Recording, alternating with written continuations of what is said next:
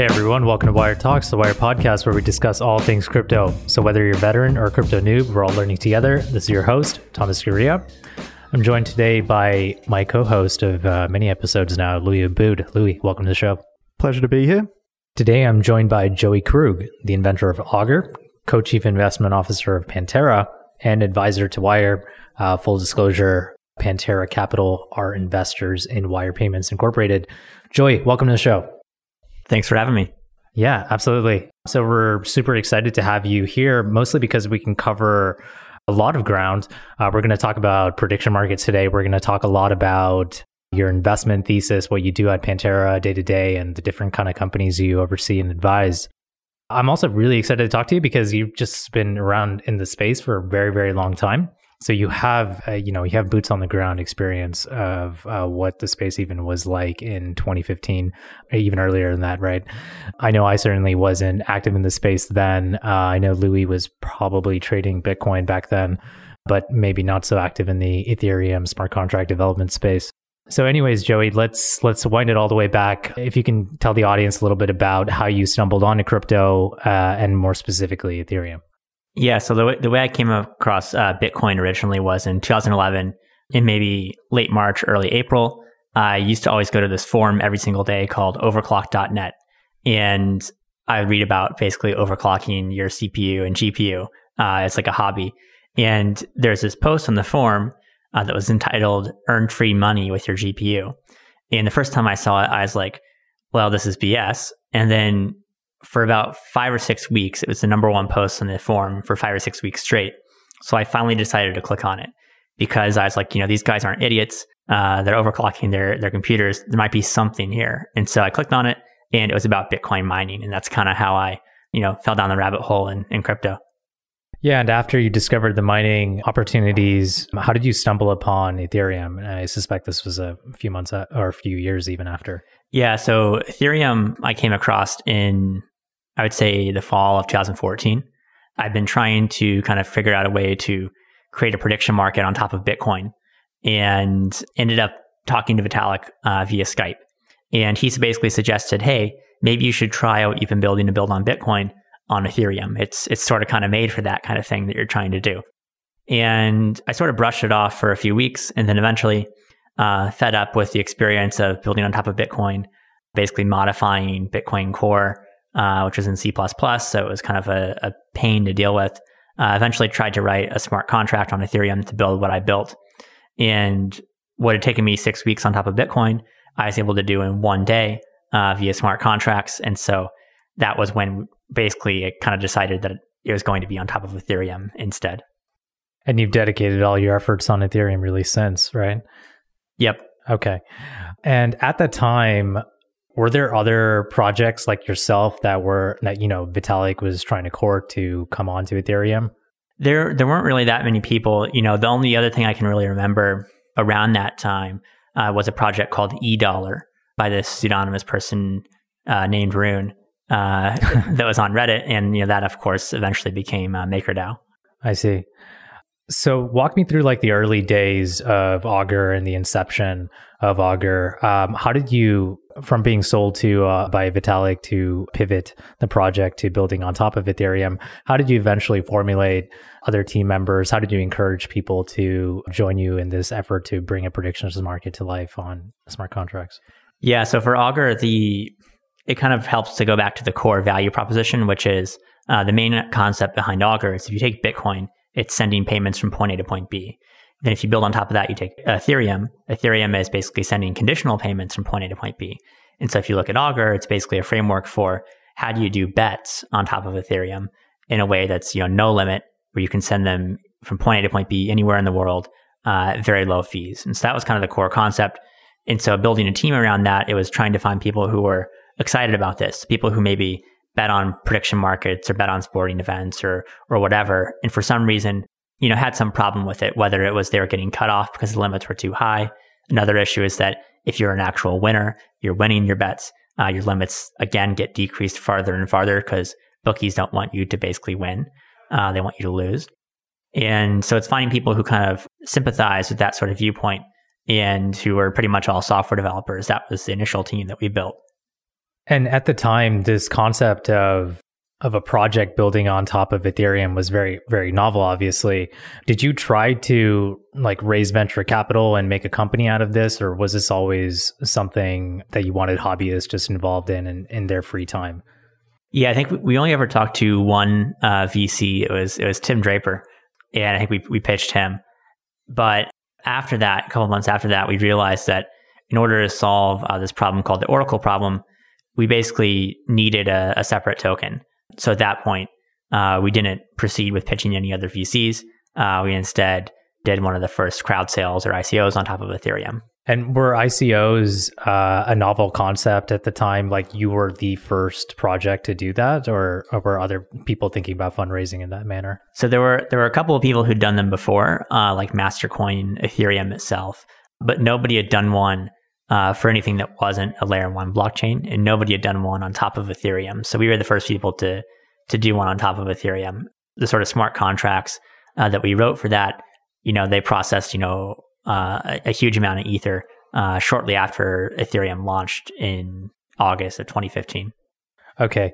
And when you were concocting this ICO and thinking about how to fundraise from investors online, how did you design the token so that there was a clear value proposition for investors? Or did it not even really matter at that time because the people perhaps investing in this just didn't really care? Yeah, I don't think we really thought about it from like that standpoint. Really what we thought about is how do we design an economic system that solves this tech problem that we face, which is how do you get real world data into the blockchain in a secure way? And how do we make that, incentive compatible? And it just so happens that if you design a system like that, in practice, the way the incentives end up working out is that if you own this token reputation and you report on markets and you stake it on the markets, you get rewarded with fees. That's sort of the incentive model. But we didn't approach it from the perspective of how do we get people to buy the asset, but more from the perspective of how do we design an asset that solves this problem that we face. I see. And so the initial participants in the ICO, were they, what was like the average profile for someone that participated? Yeah, I think it was, just somebody who was interested in Ethereum. Most of them were familiar with Ethereum. They were interested in prediction markets, and, they wanted to see this thing built. Since it was one of the first ones, there wasn't really any kind of idea that you didn't really have any idea whether it actually would get built or, whether the thing would work at all. The whole kind of concept was just you were funding this thing, you would get some rep tokens in exchange for it. And that was basically it. I think there's a wide group of people who participated, about 3,500. So no one person, bought a huge amount in it. And so how's your view on the kind of the economics and incentives in Augur? How has that sort of evolved over time? I know there are some changes coming with V2. What have been the revelations since the application's launched? Yeah, so I think when we initially started Augur, the idea was everyone would report on every event. And so as a reporter, you'd come in, you'd log in once a month or something, you'd report on all these events, and that was that. Pretty quickly realized that's not going to scale. And so we switched from a reporting model to a dispute-based model. So the idea is you show up and somebody, maybe it's the person who creates the market on what you're betting on, say it's like a political event, and say it's on whether Trump will win the election in 2020. That person might report and say he won. And then if he did win, it just kind of sits there and then the market resolves. If he didn't, somebody might go and dispute it. So we switched to the dispute-based model early on before even V1 launched. And then so that was the main shift between like when we did the crowd sale when V1 launched. After V1, a few main things we noticed are we made the dispute periods way too long. So markets were taking weeks to resolve in V1. In V2, the first dispute period is 24 hours. And then after that, people can kind of immediately dispute back and forth up to 12 of these dispute rounds. So in practice, markets in V2 should really resolve within about a week or so. And I would say on average, they should resolve, 24 to 36 hours. So that's a huge change. The other big change that we realized is people sometimes make markets that are what we call invalid. They're markets where it's not possible to, accurately resolve them. So it might be, what is the Bitcoin dominance index? Or what is the percent of Bitcoin dominance on Friday at midnight? And then the site that you're visiting to check it goes down, or the site changes the results multiple times after Friday at midnight for the same value. So like they say at Friday at midnight, when you check it, the first time they say it's 55%. The next day you check it, it was 56%. and there's no clear reason why it changed. That's like one example of something close to that actually has happened. And so in V2, what we allow is people to basically bet on whether a market is going to be invalid or not. And so if you see a market where like somebody knows, oh, that market has a bad resolution source, like that source is not accurate, it's had problems before, they can speculate on that market being invalid. And you can also do it to catch things that were poorly worded in the description. Yeah. And I guess so, so far, I guess you could characterize the progress of Augur as basically successfully testing the concept of a decentralized prediction market, dealing with some of the edge cases that you're referring to. Because I know that had a lot of dispute resolution around the midterm election markets, for example. That would be, probably the prime example of a poorly worded market. And I think we agree, because I know you've talked about it before, that one of the biggest problems with V1 is the lack of DAI-based markets, because if it's all ETH-based, then any Augur market basically turns into a bet on the price of ETH. What are the other kind of incremental improvements besides the economic stuff that you've talked about that are being added to V2 that you think will really move the needle in terms of usability? Yeah, like bring us to the current state of where Augur's at right now. Yeah, so I think for V2, because you talk about the current state, for V1, the last big change we did was back in June. Ever since then, it's been work on V2. The last big change we did in V1 was adding some default sorts and filters and things to make it so invalid markets are disincentivized and helping people not create them. And so if you look at V1 markets prior to June, about 14%, which is really high, markets were invalid. After June, it's only 3%. And that's before all these V2 changes to help fix that. And was that primarily because of bad data or bad questions, bad wording? Mostly bad wording, sometimes bad data, but the bad data part is more easy to fix because you can add things like redundant sources and add a bunch of clarity around it. Mostly it's poor wording. And so that's kind of one big change. And then other things for V2. So in addition to DAI, which I think is huge, because if people are betting in an asset that's not the dollar, even if you're right, you can lose money. And so it doesn't make economic sense to use Augur. So one thing that most people don't know is for, I'd say top 5 events to bet on at any given point in time, Augur right now usually has the best odds and in some cases the best liquidity in the world. Guesser is actually providing a lot of that. The downside is, nobody cares because it's based in Ether. So I think the DAI thing is hard to understate. And then other big changes in V2, we're going to add by default Gnosis safe support. So the idea is you'll be able to do transactions on Augur without ever needing Ether. And also adding support for a bunch of easier to use login options, things like Fortmatic, Portis, Taurus, these things where if you're a user with maybe, $10,000 or less at risk, you want those users to be able to be onboarded and start using it, even if it's not, as secure as your Trezor at home or whatever. And then if the user deposits 50 grand, maybe you then have a notification that says, hey, you should probably consider using, a device like a Trezor. But the idea is that, with V2, if we do it properly, you should be able to use it without really needing to know anything about Ethereum or how Ethereum works. That's kind of the main objective. So what was your day-to-day involvement in Augur and post-ICO? Take us through like 2015 to 2016. And then I know later on you got more involved with Pantera. What was that handoff like, and what was your involvement prior to the handoff? Yeah, so I'd say the main difference is I just don't really write much code anymore, or don't really write any code anymore, unless it's like a weekend and I have an hour and I want to, do something for fun. So that's the big difference. In 2015 and 2016, I was writing a lot of software for Augur. At the time, we had written our smart contracts in a language called Serpent, which no longer exists because Zeppelin found a bunch of vulnerabilities in it. Yeah. When we had them audit it, we thought we were going to launch in 2017, and then everything had to be rewritten because of these vulns that they found in Serpent. So we rewrote everything into Solidity. And that's kind of the handoff point where I basically hired more people, hired somebody named Alex, who's the best smart contract dev on the planet, hands down the best. And he's written pretty much all the Augur contracts since then in Solidity. And then we built out a larger team to build things like the middleware layer that gets data from Ethereum and sends it to the UI. And then the sort of default open source UI that's hosted on IPFS is the other thing that we've been kind of working on since then. How large is the core Augur development team? I'd say it's about 12 to 15 people. And then completely distributed all around the world? Yep. Okay.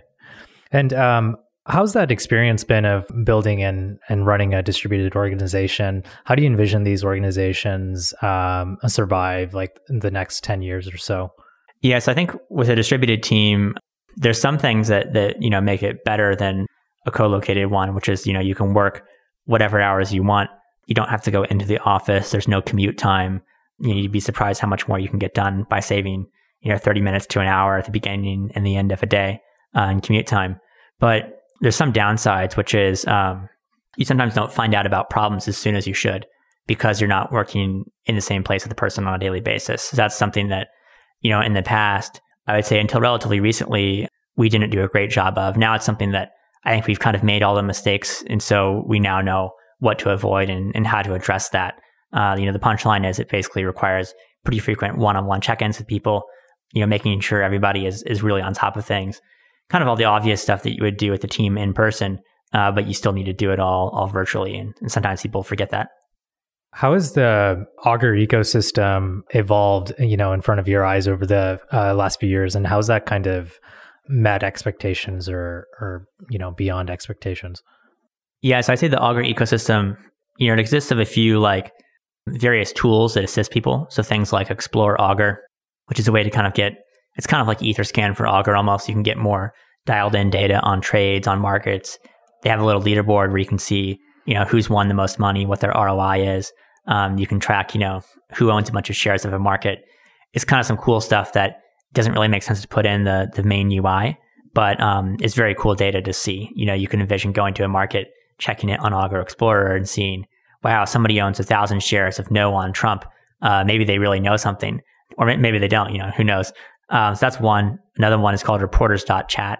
It's a comment site where you sign a message with your ETH address and you can see, how much rep somebody owns, and you're commenting on a market to determine kind of how to resolve it. So that's a pretty good tool people have used. And then you have, more formal companies, I would say. The main one that's kind of around at the moment is a company called Guesser.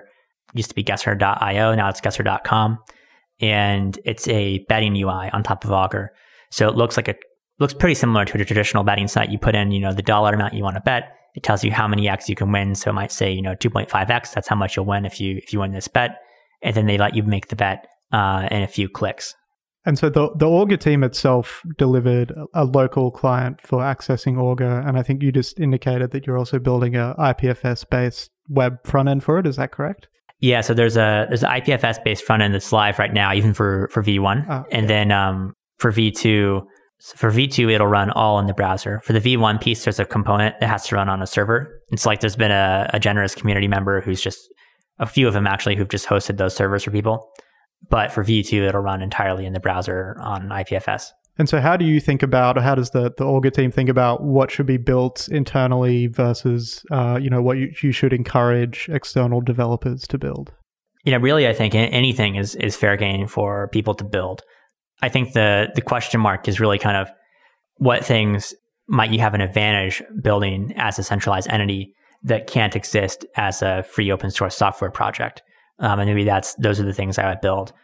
And so things like, they typically actually don't tend to be things that are UI based. They tend to be things that are more operational based. Service layer around the product kind of thing. Yeah, exactly. So like if an Augur market's going to resolve in 36 hours, maybe you build a service that buys people shares out immediately, holds on to them for the time value of money for the 36 hours, and then you just keep repeating that. That would be one example. Guesser is doing a lot of market making on top of Augur markets. I could see that being a pretty, competitive long-term advantage as a business on top of Augur. You could also eventually envision things like OTC desks for Augur markets. So you might have somebody who, wants to bet $100,000. They're not familiar with Augur. They don't want to bother going to the UI. Even if it looks like a regular betting site, they just don't want to deal with it. And so you, as your OTC desk, you answer their phone call, you enter the bet into Augur, and you match them with somebody else, on the other side. That could be an entire business. Somebody like Guesser or somebody else could operate it. I could also imagine a portfolio manager running a solid business over, prediction markets that are built by Augur, kind of extracting value that way. But yeah, to your point, I think Augur does want to play in this pure layer 2 space, and then leave the layer 3, owning the customer relationship, marketing, providing different services to these various other companies that want to actually capture value that way. How have you seen these companies that want to build on top of Augur tackle like the huge regulatory problems that are brought on by doing that in the United States? Yeah, so if you look at Gesser in particular, they're actually based in Spain. They're Spanish citizens working out of Spain. There was another company called Veil, which was based in the United States. They actually pivoted into, I'm not sure where they pivoted into, but pivoted out of the space. I think if you're building a company on top of Augur, it's simplest to have the operations based outside of the US, just because I think the regulatory environment here is going to move slowly enough that the time span to build a company and grow it is a span of years. You don't want to wait a decade for the regulatory environment surrounding, say, US sports betting to change. And so it makes sense to do it outside the US. And then maybe someday, when the environment's clear here, every state has clear regulations for how to do sports betting, et cetera. Then you come back to the States and expand here, or something like that. And so if you were talking to potential companies that were thinking about building on Augur, assuming that they want to run a compliant business, how does utilizing Augur add value to them as opposed to running a fully centralized operation like Betfair? Yeah, the main piece is there's just a lot less that you have to do from like a back-end standpoint. So if you look at a company like Betfair, they have to write matching engine software. They have to write all this back-end infrastructure. They have to deal with customer funds directly. That's a big one. And if you're building on top of Augur, you can kind of relegate your role to being just another trader on the platform, which means you can just use your own funds. You don't have to process customer money because Ethereum handles all of that. And then the other big piece is that it allows you to focus on purely user acquisition, marketing, and growth. And so if you can kind of just focus on those things, I think it's should be a more cost-effective way to build a business. And then there's also the element that it's global, kind of similar to Bitcoin. So if you look at Bitcoin, you have Bitcoin exchanges in different countries that are compliant in those specific countries, but I can still send Bitcoin from me to some person in China over the Bitcoin network. If they want to get it back out to dollars, then they go through an exchange in China. You might envision kind of a similar layer of for-profit entities on top of Augur. A company like Gesser might take bets in, outside the US, that sort of thing. And then if you want to cash out, you go to like a crypto exchange like Coinbase or something like that. Yeah, and that makes a lot of sense for companies building on top of it. And from the perspective of a user, obviously there are centralized alternatives. Once, a few of the UX kinks die, resolution times and all that kind of stuff is sorted out and less of an issue, what's the big value add or differentiator for the user? Yeah, so I think from the user standpoint, it's really no limits, and you're not going to be cut off if you start winning. That's the big thing. And then if you look at kind of side benefits of that, you should have in theory the best odds of anywhere because you're allowing the smartest bettors to bet. And then of course lower fees because there's not all this back-end infrastructure to operate. It's just run on Ethereum, nodes basically. So it should be lower cost. So the punchline is no limits, and then great odds and low fees are kind of the trifecta of things. But I think no limits is what brings the users in. And the other two are side benefits of that. And then if all of that works, you end up with probably more liquidity than anybody else. Yeah, exactly. That's kind of the end goal. There's certainly a lot of use cases with prediction markets. I think Veil was somewhat focused on crypto native things, and also they got into presidential elections later on into their term as a company. And then Gesser, I'm not sure exactly what their focus is, but there's also another one out there that I've been following called Flux Market that focuses on startups, betting on startups. Within the various use cases out there, do you think there's a premier use case that's well positioned to be a killer app and kind of drive crypto adoption forward? Yeah, I mean, I think the biggest one to me is probably political events, and then after that, sports. Those are ones where there's a clear pain point. You have these people who have limits and they're getting cut off because they're winning. And it's not in the bookie's incentive model to allow you to win. And then if you look at kind of the liquidity aspect, even if you're betting on Betfair, which isn't going to cut you off, the liquidity is not pooled. So if you're betting on Betfair in Spain, it's actually not the same thing as betting on Betfair in the UK. Right, okay. And so that's another big difference. And so just back to regulations quickly, I think the strongest worded regulatory commentary out of the US, I'd say, is probably related to prediction markets. Commissioner Quintenz, I believe was his name, from the CFTC, basically opined about the potential liability of smart contract developers who publish code for, prohibited products, which would include prediction markets within the United States. This does seem like a bit of an impossible policy to enforce, given all of that can be done anonymously, in which case they wouldn't have anybody to go after. But how have you sort of digested that commentary at Augur? And, what is a potential other approach that US regulators could adopt, provided prediction markets remain prohibited? Yes, I think if you look at the commissioner's comments, he eventually ended up, I think, talking with the Coin Center folks, and they put out a joint sort of blog post, and then he put out a revised statement where he sort of walked that back a bit and made himself a bit more clear.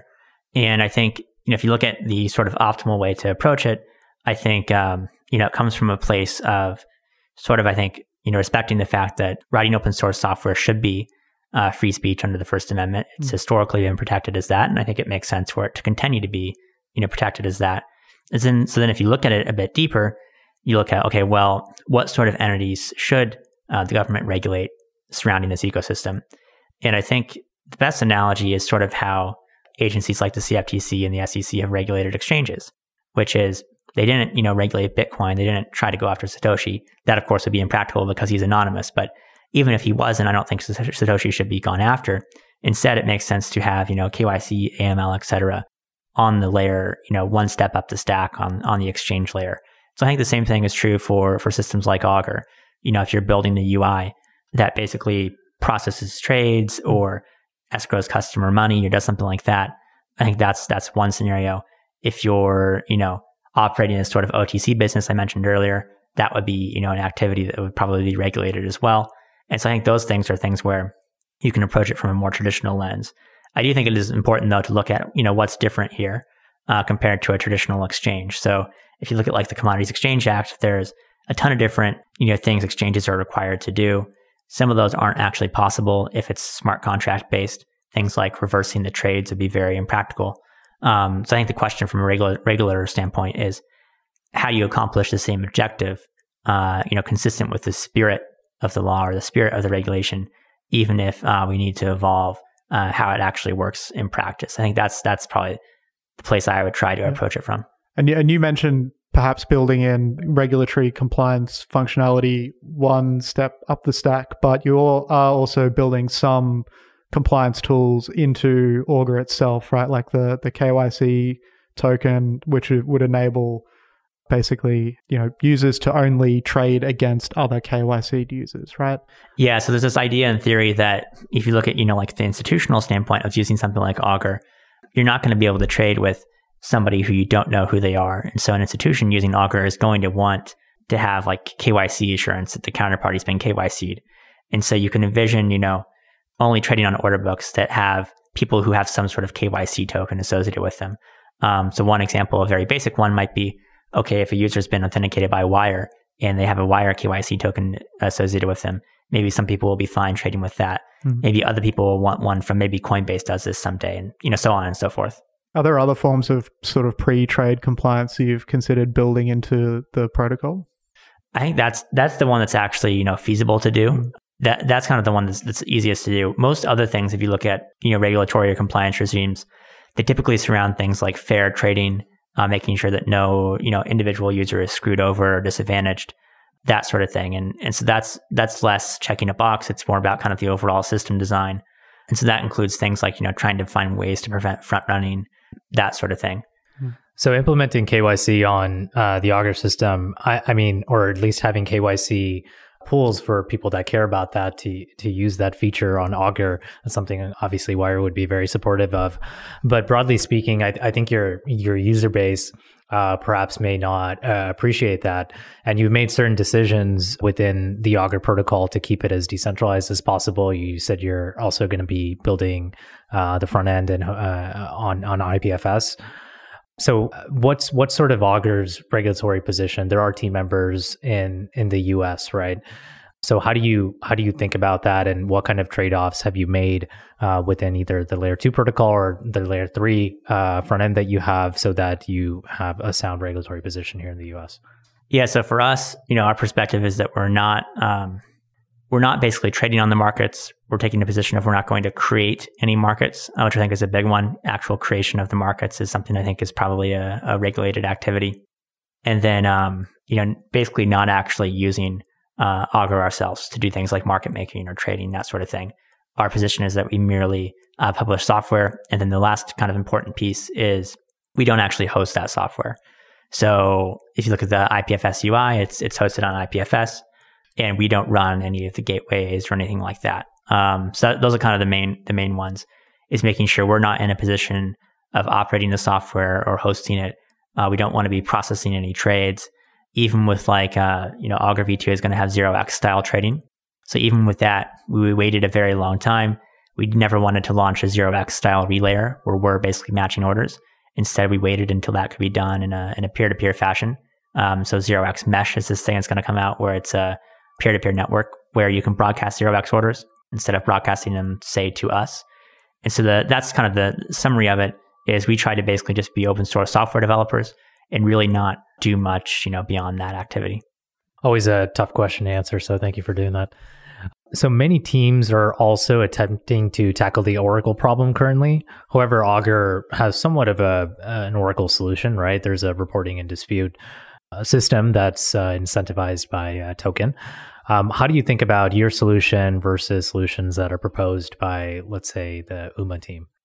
Yeah, so I think, if you look at the UMA paper, it's very similar to what we had published as Augur in maybe 2016, early 2017, that sort of thing. And so I think the core problem with the Oracle problem, there's two aspects. There's one that's like the theoretical problem of how do you get real world data into the chain in a secure fashion that's incentive compatible on any time scale. And so that's what Augur has solved.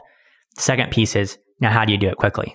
And, for Augur V1, markets are taking 6 weeks to resolve. For V2, we can get that down to, I think, an average of 36 hours. But then the next question is, now how do you go from 36 hours to 1 hour or 30 minutes or whatever? And that's a much harder problem because a bunch of different attacks start to pop up. The first attack is, what if somebody's not paying attention to that event that the Oracle's going to resolve an event about? Then the wrong thing could happen and nobody could dispute it. The second one is, what if somebody starts doing like block stuffing attacks where they make it so you can't get a transaction through on Ethereum at that point in time, and they just clog the network up for the span of 30 minutes or an hour or whatever your dispute window is. And so I think going down from 36 hours to 1 hour or whatever is the hard piece that nobody really has a solution to. I don't have one either. And we've always kind of been upfront about that. And I think there's better ways to solve that problem. Like 36 hours of time value of money in the case of a prediction market is very, very little. It's a few basis points. And so that's something where it's an easy solution to just automatically buy somebody's position out, let them get their liquidity immediately and hold it for that period of time. That's something a third-party service can do. So if you look at UMA in particular, I think it's very similar to the old Augur ideas from late 2016, early 2017.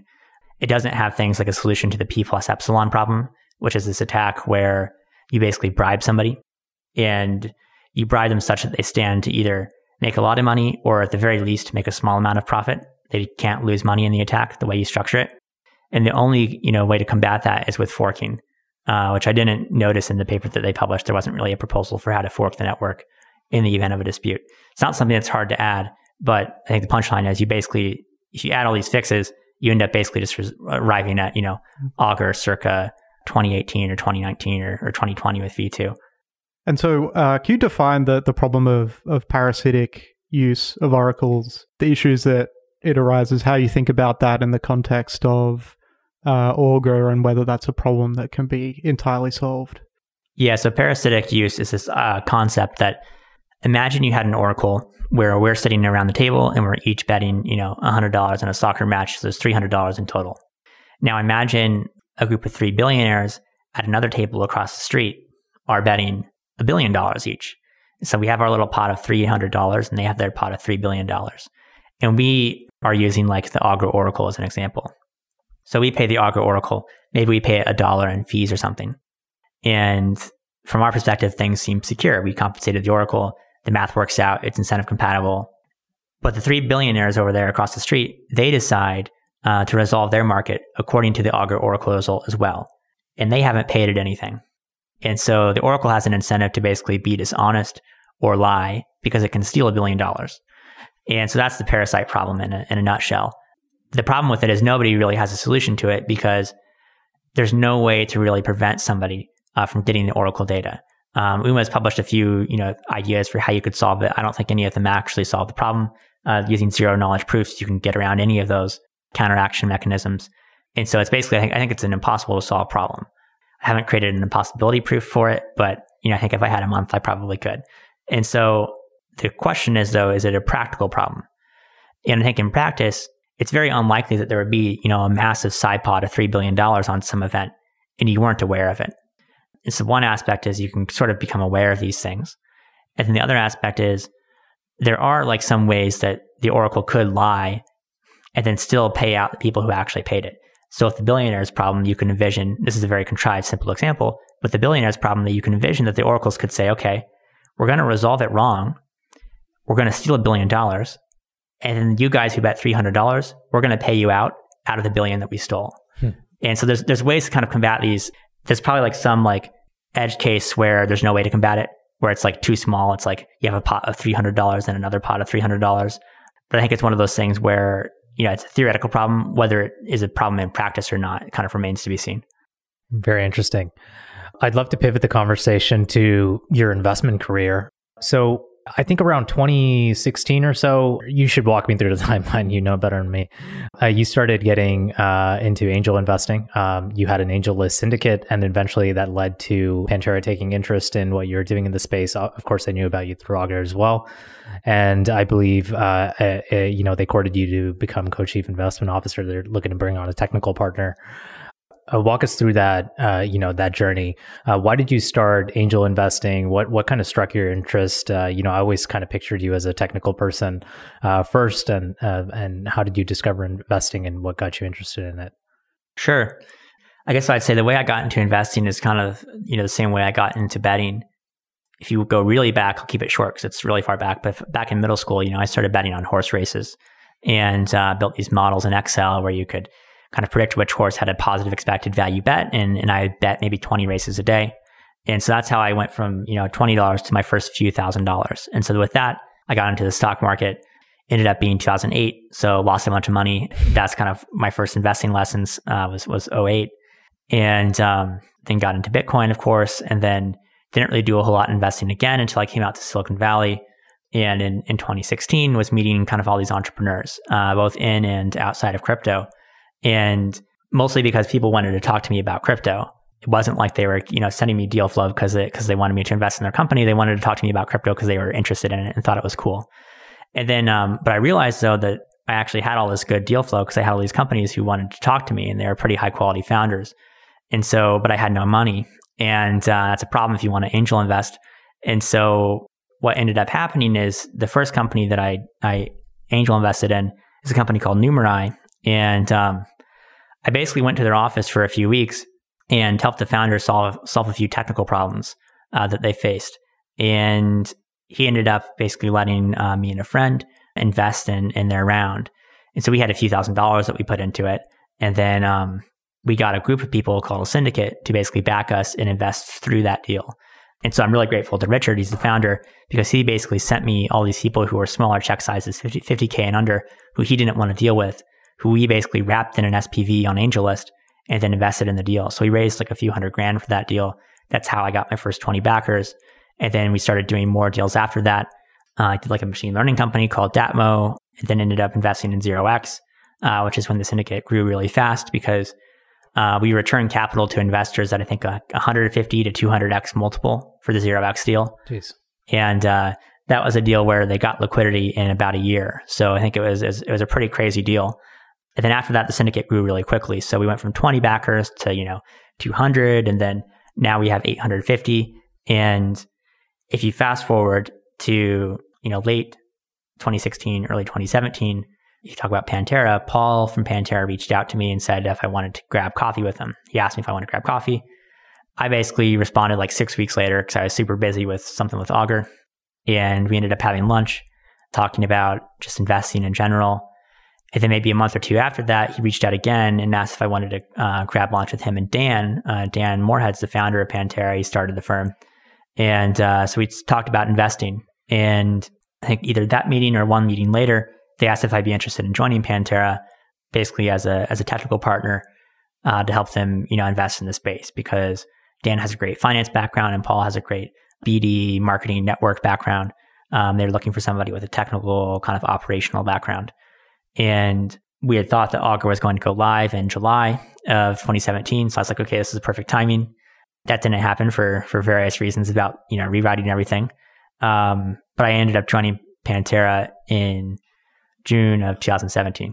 And at Pantera, is there any particular vehicle that you're focused on, any particular fund that you spend more time than others? I'd say I spend a good amount of time across our three main funds, which are a venture fund, a liquid hedge fund that kind of invests in liquid cryptocurrencies. And then we have a third fund I'm not doing too many deals out of recently, but it invests in kind of new cryptocurrencies when they're first created. Interesting. So I think, Pantera is probably best known for its big passive Bitcoin fund and the venture funds. But, you've also, as you were just indicating, launched a couple of ICO funds and the digital asset fund, which I think is like a bit more actively traded, if I'm not mistaken. These are all created in a period of massive flux for the crypto market. Lots of crazy stuff was happening. There was a new capital market being created, new issuance, lots of new things happening for the first time. With those altcoin funds, what were kind of the major lessons that were learned? Obviously the market's evolved a lot in sort of the last almost 2 years. What were the major lessons, and how does that sort of shape your thinking around how to structure those products going forward? Yeah, I'd say major kind of things we've learned are, I think with the digital asset fund, we probably launched it too late into the bull cycle. So we launched it in like mid-November of 2017. And so that was, not a great time to launch a fund because it was kind of right at the peak. With the ICO fund, I think we did a pretty good job for the most part. We've outperformed like the ICO indices. But things I would do differently are maybe, when the portfolio value started to increase, we still sized positions based on percentage of AUM that we had in the fund. And I think that makes sense and is a perfect strategy anytime you're not in a bubble. But when you're in a bubble, I think what actually makes sense is to continue to size positions based on how much cash you have on hand. So not, saying, okay, we have, $100, let's put 5% of the fund into this position. Instead, say, how much cash do we have available? How much super liquid positions do we have that are, real marks to market with a lot of liquidity? Then let's put 5% of that bucket in to this new deal. And I think that, because the reason is, if you look at kind of any mistakes we made, they were typically surrounding, you buy a position that was like, say, a few percent of AUM at the peak, and then all of a sudden that's a very large position in the fund when things are down, It's not liquid enough to trade. Okay. Interesting. And is that the obviously those funds are still going, as you said, the market continues to evolve. I think we've learned a lot about token economics as well, what might work, what probably won't work. How do you think about the kind of the assets, especially in like the ERC20 token space? What are the particular areas that interest you for those funds, and what have you kind of moved past and accepted that that's probably not a great idea? Yeah, I think areas of tokens, what actually makes sense for there to be a token. The way I think about it is things where there's some sort of staking mechanism where the token's kind of required for the network to function is generally stuff that I like. That's like a work token. Like a work token, something like Augur or something like Maker, where Maker is an interesting example because you're not really working too much as a Maker holder besides maybe voting and kind of governance, but it's a risk transfer mechanism. So the token exists because it can be diluted in the event of a certain shortfall. That's an interesting use case that I think makes sense. Some cases, layer one blockchains, they require a new token essentially. Things that don't really make sense at this point are, like payment tokens where you just have a token because, you're creating a decentralized casino and you want to have a token to be used in that casino. That would be something that doesn't make sense. Augur doesn't have this, but if it did, like say Augur had a separate token that you use to place bets, that would make, 0 sense. Things like that are things where, I think the market has moved on from. And what do you think about governance tokens that don't accrue some kind of direct economic incentive? Like, do you think that governance can have value independent of a direct economic incentive? Only at very, very massive scale. And even then, I don't think the value is that high. Mm-hmm. One way to think about it is like, what could you have governance over that's worth a lot of money? Well, I'd say maybe two things that you can measure empirically in the real world are the US government. So if you could pay to control that, well, there's a thing called lobbying where you effectively can. And if you look at lobbying, there's a lot of money spent on lobbying, but it's actually not that much. It has one of the highest ROI per dollar investments in it of anything. Even like massive corporations, people say, oh, they spend massive amounts on lobbying. And then you look at the numbers and it's like a few $1 million. Like that's like what, depends how big the company is. Yeah. But pocket change, it's a rounding error, right? Yeah. It's like 10 minutes of AWS billions or something, right? and so even if you look at a massive company like Amazon, the amount they spend on lobbying isn't that much for the results that they get. And so I think if you look at governance tokens, that's like the one real world analog you can look at, and it's probably not worth a ton. So outside of a well-designed token, are there any other ways that you're bullish on that can capture value for layer 1 and layer 2?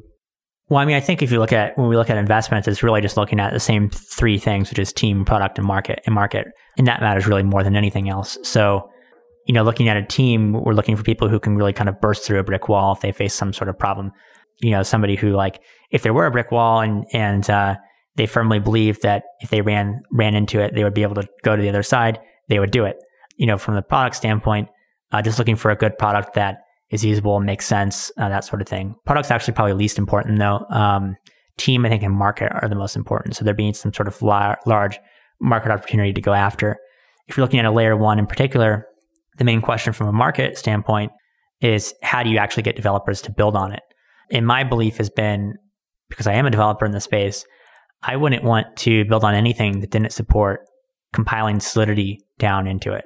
And in fact, I probably wouldn't even want to build on anything that didn't support the Ethereum RPC layer. Because even if you support those two things, it's still probably a couple months of work for my team to migrate over to your new chain. If you support neither of them, I don't want to throw away 2 years of work so I can migrate to your chain. That's an eternity in the lifespan of a startup or an open source project or a company. And so those, I think, are kind of the required criteria. Some people have, 3 out of 4 or whatever. I don't know if that's actually good enough. I think you might need all of them to be able to kind of compete with Ethereum. When you think about market size, what kind of assumptions do you make, if any? Do you assume that crypto adoption will take place and this market's going to be huge in that sense? Or are you thinking about it purely of the market currently? Yeah, I think about, assuming it's huge, right? Like, I think the way to think about it is when you invest in a layer 1 chain, you're effectively assuming that you can assume one of two things. You can either assume that, like, this chain is going to get some sort of, people call it monetary premium, quote unquote. I think it's really just a euphemism for speculative value. And then the other is, some sort of transaction fee cash flow at some point, right? So, like, if you look at Ethereum, I think far more interesting to me than the monetary premium aspect is that Ethereum should have cash flows at some point if it gets big enough. And there's, if half the world's financial transactions take place on Ethereum, well, that's a no-brainer buy for Ethereum at pretty much, any sort of price. Like, if you look at, like, ICE, it's a big company that runs stock exchanges around the world. I think it's worth more than Ethereum is today. And so that's kind of like an easy comparison that you can kind of draw. So when you look at the market, you're really looking for, can this get insanely massive versus what is it, today? And what you're talking about there is transaction fee accrual to stakers, right? Yeah, exactly. And so, obviously you talked about some developer-related issues there. What do you think are the other moats that are kind of growing around Ethereum now? Obviously, you've got a lot of chains coming out claiming high scalability and a few other points of differentiation. But, it seems to me like there's obviously a lot of momentum behind Ethereum, and you're seeing different dApps that are now leveraged by new developers coming into the space. There seems to be some kind of snowball-y kind of network effect there. But what do you see as, like, the major moats? Yeah, I think it's like this kind of, like, connectivity or interoperability almost. Like, the fact that, like, Augur V2 is going to touch, 0x, Uniswap, Maker, all these projects, they all interact. Well, if you have a new chain, I have to migrate all that stuff over. And so it's not just the work to migrate my project over, it's multiplied by orders of magnitude, because now I have to figure out some way to get something like Maker working on your chain, something like Uniswap, something like 0x. And it just stacks, and it becomes like an almost insurmountable problem to migrate all this stuff over. And it's not just code, right? It's liquidity as well. Yeah, it's even worse. I can't just port the code over. You actually have to migrate all these financial network effects, which is really hard. Yeah. From a developer standpoint, I thought your story about developing on Bitcoin, a project that took 6 weeks or 6 months, I forget what you said, but it ended up taking you, that same project ended up taking you a day to write in Ethereum. Are there any layer ones that you see on the horizon that may have that kind of value proposition for developers? Maybe it's a drag and drop system or something like that makes coding easier, but anything that makes that developer experience in order of magnitude smoother. Yeah, I mean, one thing that, I've seen that, we're investors in at Pantera is Near.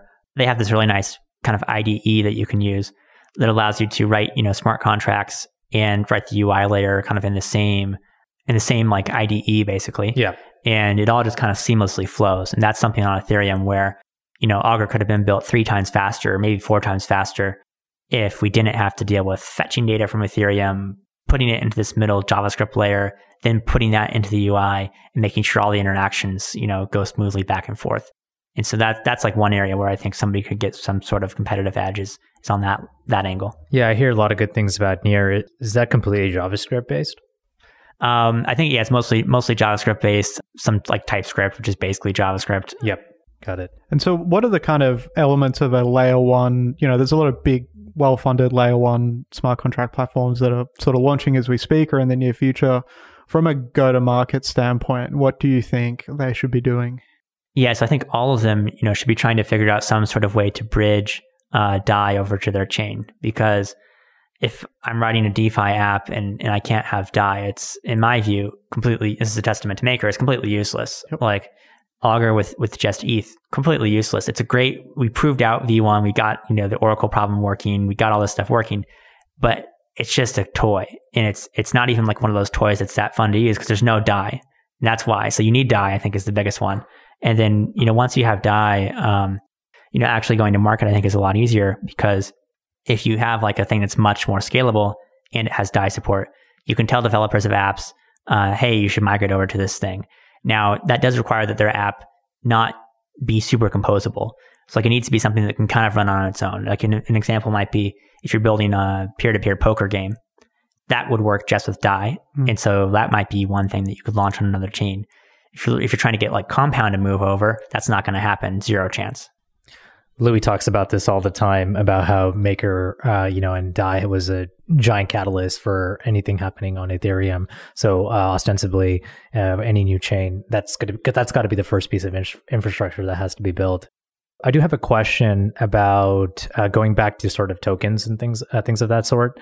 What do you think these layer 2 projects, these open source protocols that have raised money, by selling equity but not tokens, what do you think they have to do to capture value? Are they almost forced to build some sort of layer 3 application or service around their business?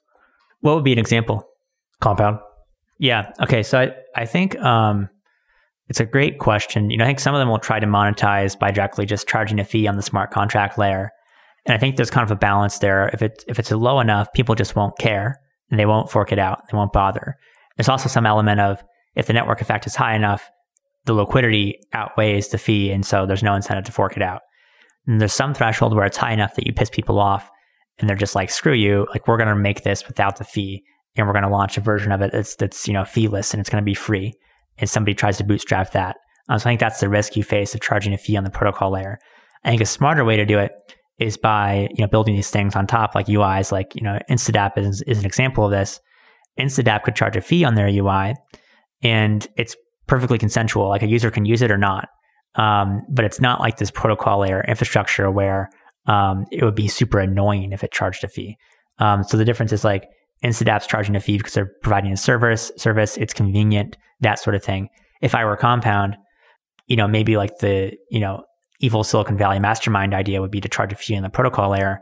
I think the smarter thing to do would be to charge it on the UI layer and just build so much of a network effect around the UI and so much of this nice, simple branding that somebody doesn't mind paying 15 basis points or whatever to use their UI. But if you charge it on the protocol layer, I think you have the risk of making people very angry and it's risky, right? Like it's like, you could blow yourself up if you do that. And is there do you encourage new projects that you see to kind of go after this kind of vertical integration early? I mean, obviously they have to build underlying technology first, and they've probably got limited resources. How would you advise them in terms of managing their priorities? Yeah, I think it's important to build, whatever UI on top at the same time as you're building the protocol. Otherwise, you just, you'll be building something that's mismatched for the market because you're not actually using the thing that you're building. So I think it's important to do that. You obviously don't need to be fully vertically integrated. Like an example would be for Augur, we didn't build like a Guesser style UI, and it's great that Guesser has, and so they filled a spot in the market that was necessary.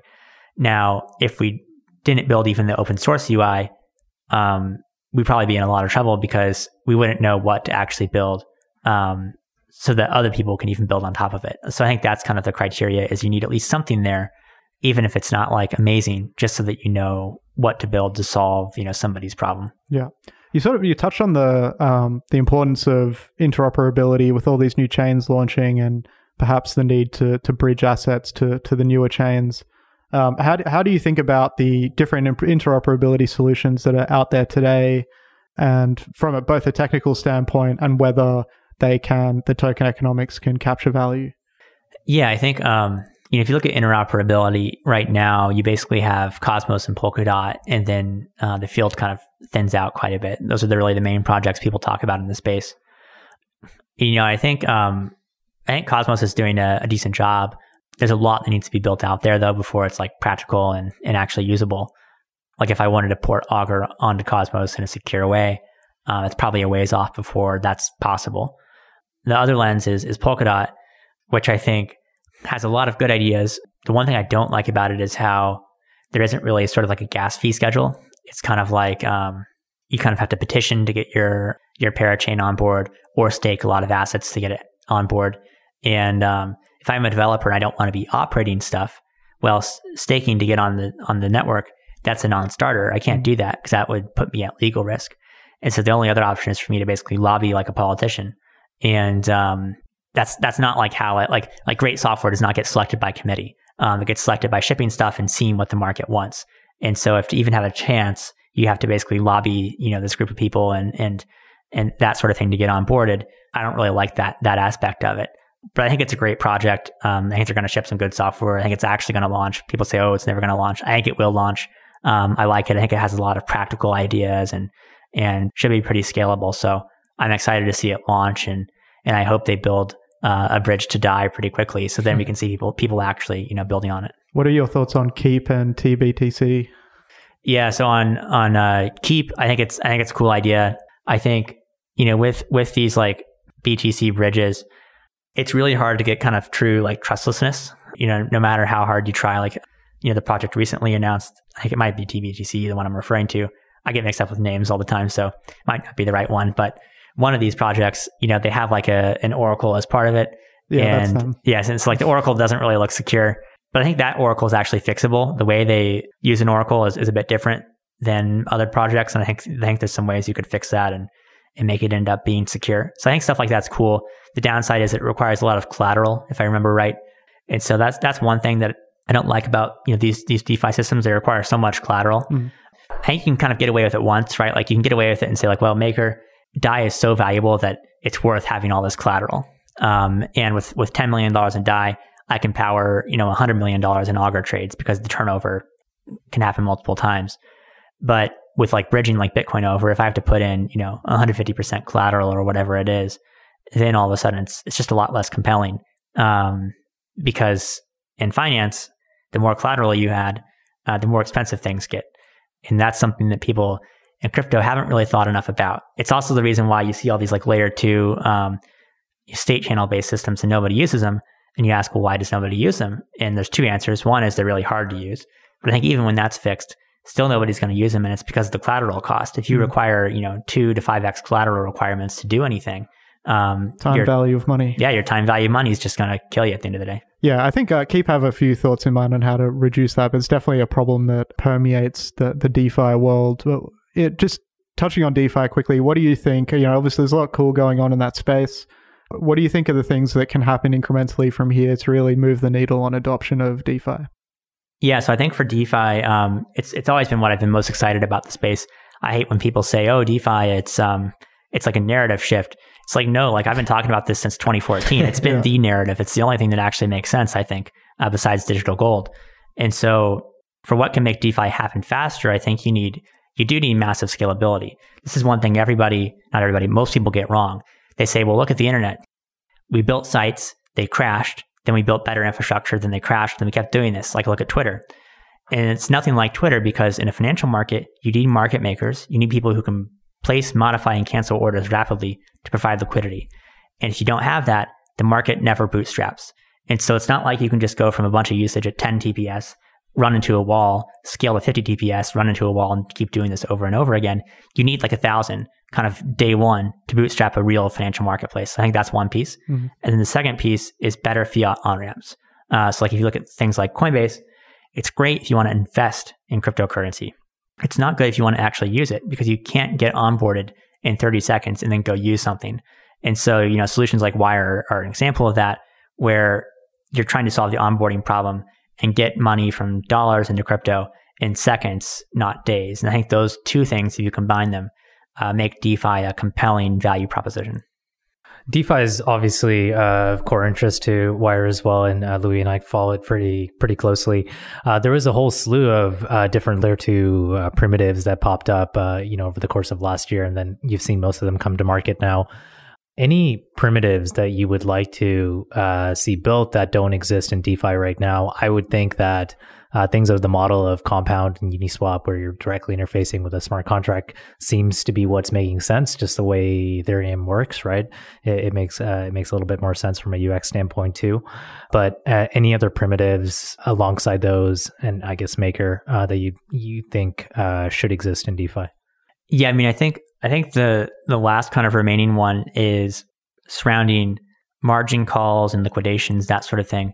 And people say, "Oh, we have solutions to that," but it's like not really, because you have a centralized oracle that decides all of it. And so that's not a solution. That's like a stopgap. And so I think to make this really exciting, you need some sort of solution to that problem, the sort of fast oracle problem, where it's like good enough but also not centralized. And so if you look at Augur, the reason Augur is fully collateralized, the reason you can't make a market on Tesla where the price can go to $1 billion or whatever per share, is because we don't want to have margin calls in the system that are secured by a trusted oracle. And so there's some people kind of working on this problem. I think like BZX or something like that has done some work on it.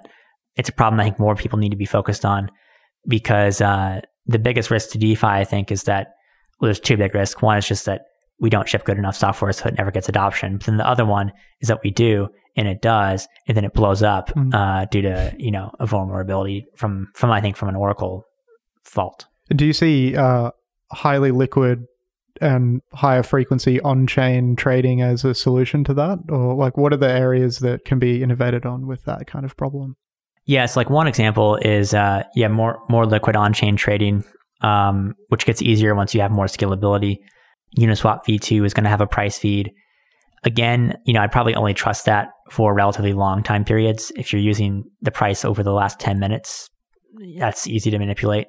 Price over the last day, probably much harder. And so I think people are getting closer to solving the problem. But for things where you need like the price at an instant, that's a lot harder problem to solve. And so I'm not sure how you actually do that. I'm just pointing out the problem nobody else is talking about. I don't have the solution to it. I think we're starting to see more businesses that are built on top of DeFi. We saw Linen App just launch very recently. They're basically productizing some of Compound's interest rate features as a savings product and marketing it to mainstream audience. How do you think about layer 3 building on top of DeFi? What do you think are the advantages of building on open source platforms, and what do you think are the disadvantages? Yeah, so the disadvantages are obviously you just can't move as fast as you can on centralized infrastructure. That's always the challenge. I think the advantages though are that it's global. The liquidity pool is global. You should have kind of no limits on transactions. Fees should be lower. There's less intermediaries. And those things I think are the main kind of value adds of building on this infra. Just one final question from me. What do you think about sharding as a scaling solution? Ethereum's general proposed roadmap for scaling and the impact that those architecture changes will have on DeFi? Yeah, so I think sharding is something that I think will work. A lot of people don't believe it will anymore. I still believe it'll work. I think it's going to take longer than people think. I think it's like, from like a ease of use standpoint of just like taking a Solidity contract and running it on Ethereum that's sharded and everything works, like magical unicorn rainbows, is probably still like 5 years from now, in my opinion. And then what was the last part of the question?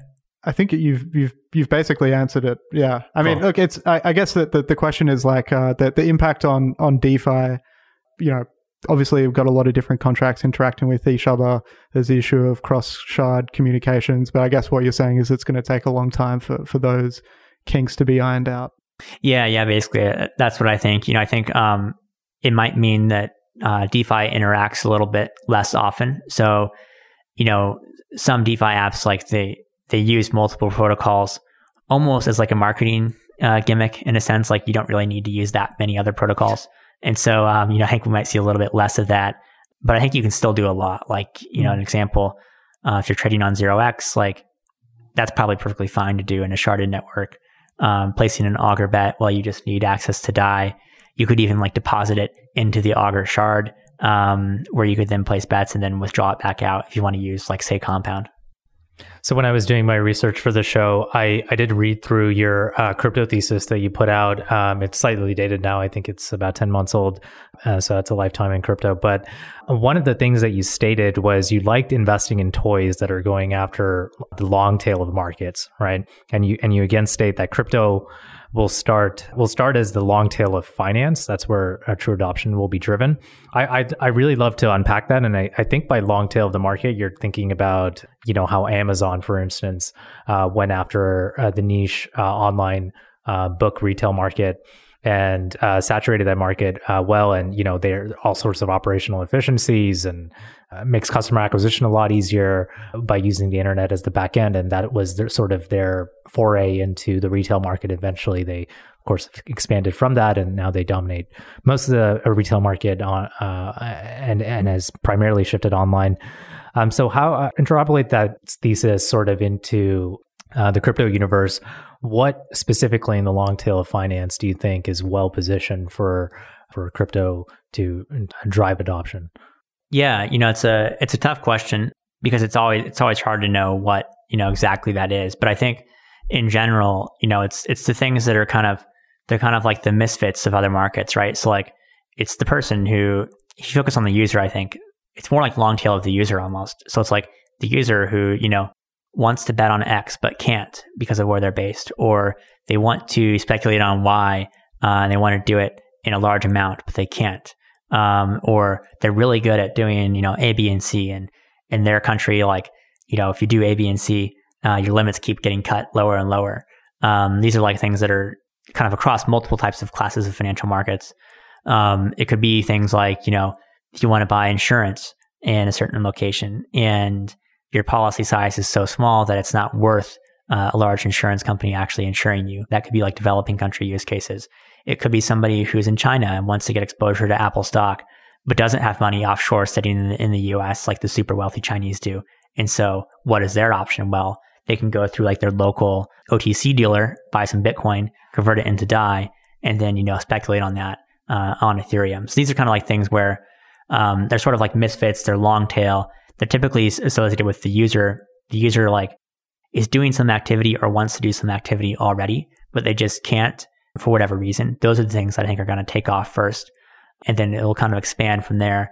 And those are areas where there's not really any competition, but there is customer demand. And so I think that's a great spot to be in any market where it's blue ocean, but there's customer demand at the same time. That's a great position. And then once you have that, you can kind of expand back towards the fatter end of the tail from there. Yeah, great. I just have one final question from my end. You obviously sit in a very awesome seat where you get to see a lot of great founders and entrepreneurs and different kind of projects knock on your door. What are you most excited about for the remainder of the year, and hopefully that something that we'll see in 2020? Yeah, I think I'm most excited about scalability stuff launching. So seeing Polkadot launch, seeing Bloxroute launch, seeing Starkware launch, Matic Network. I'm actually not an investor in that one, but I think it's cool. Arbitrum is another one that's focused on kind of a plasma-like architecture for scaling. So seeing all these things come out, I think we're going to go from, 10 TPS to, 500 to 1,000 overnight if just one of these things launches, and they're all supposed to launch in the next 6 months. Everybody knows how software gets delayed, but I'm quite confident that at least one of these things will launch over the next 6 to 9 months. And so that's very exciting because I've been in this space since 2011, been working on smart contracts since 2014, and now finally in 2020 we're going to see some scalability tech come out, and that's really exciting. One follow-up question: any idea what kind of torque that will add to scalability? Is it going to be a linear thing or an exponential thing? I think it's going to be exponential. It's like if you look at modems, we didn't go from 56K to 100 and something. We kind of did, like, for a very brief period of time, but the transition from 56K to multiple megabits per second happened very rapidly. And the same thing I think is going to be true here. It's not going to be a linear growth. It's going to be an exponential growth that happens. One thing that's different, I think it'll be like step functions. So it'll be like, how we went from like 2G to 3G to 4G and then now 5G on the cellular networks. They're like these, you have a huge step up and then you be kind of stagnant basically for a while. And then another huge step up, and this kind of cycle continues. So I've got the clickbait question. What do you think will be the best performing crypto asset over the next 3 years? I mean, hopefully Rep. I think the things I own the most of would be that, Maker, 0x, and ETH. Those are the main things that I own. I own a bit of Bitcoin as well, but I think I'm bullish on Bitcoin, but it can only 10x so many more times before it hits gold levels. Yeah. Until it becomes a stable coin. Okay. Thanks for joining, Joey. Where can people get in touch with you or read about the work that you're putting out? Yeah, Twitter's good. Just at Joey Krug on Twitter. You can also email me if you want, joeykrug@gmail.com. Thanks, man. Thanks for joining us today. Please remember to subscribe to get the latest episodes. If you have any questions or comments, reach out to us on Twitter, Facebook, LinkedIn, or the Wired blog, whatever works for you. If you like this episode, share it with your friends and colleagues. Thanks again for listening.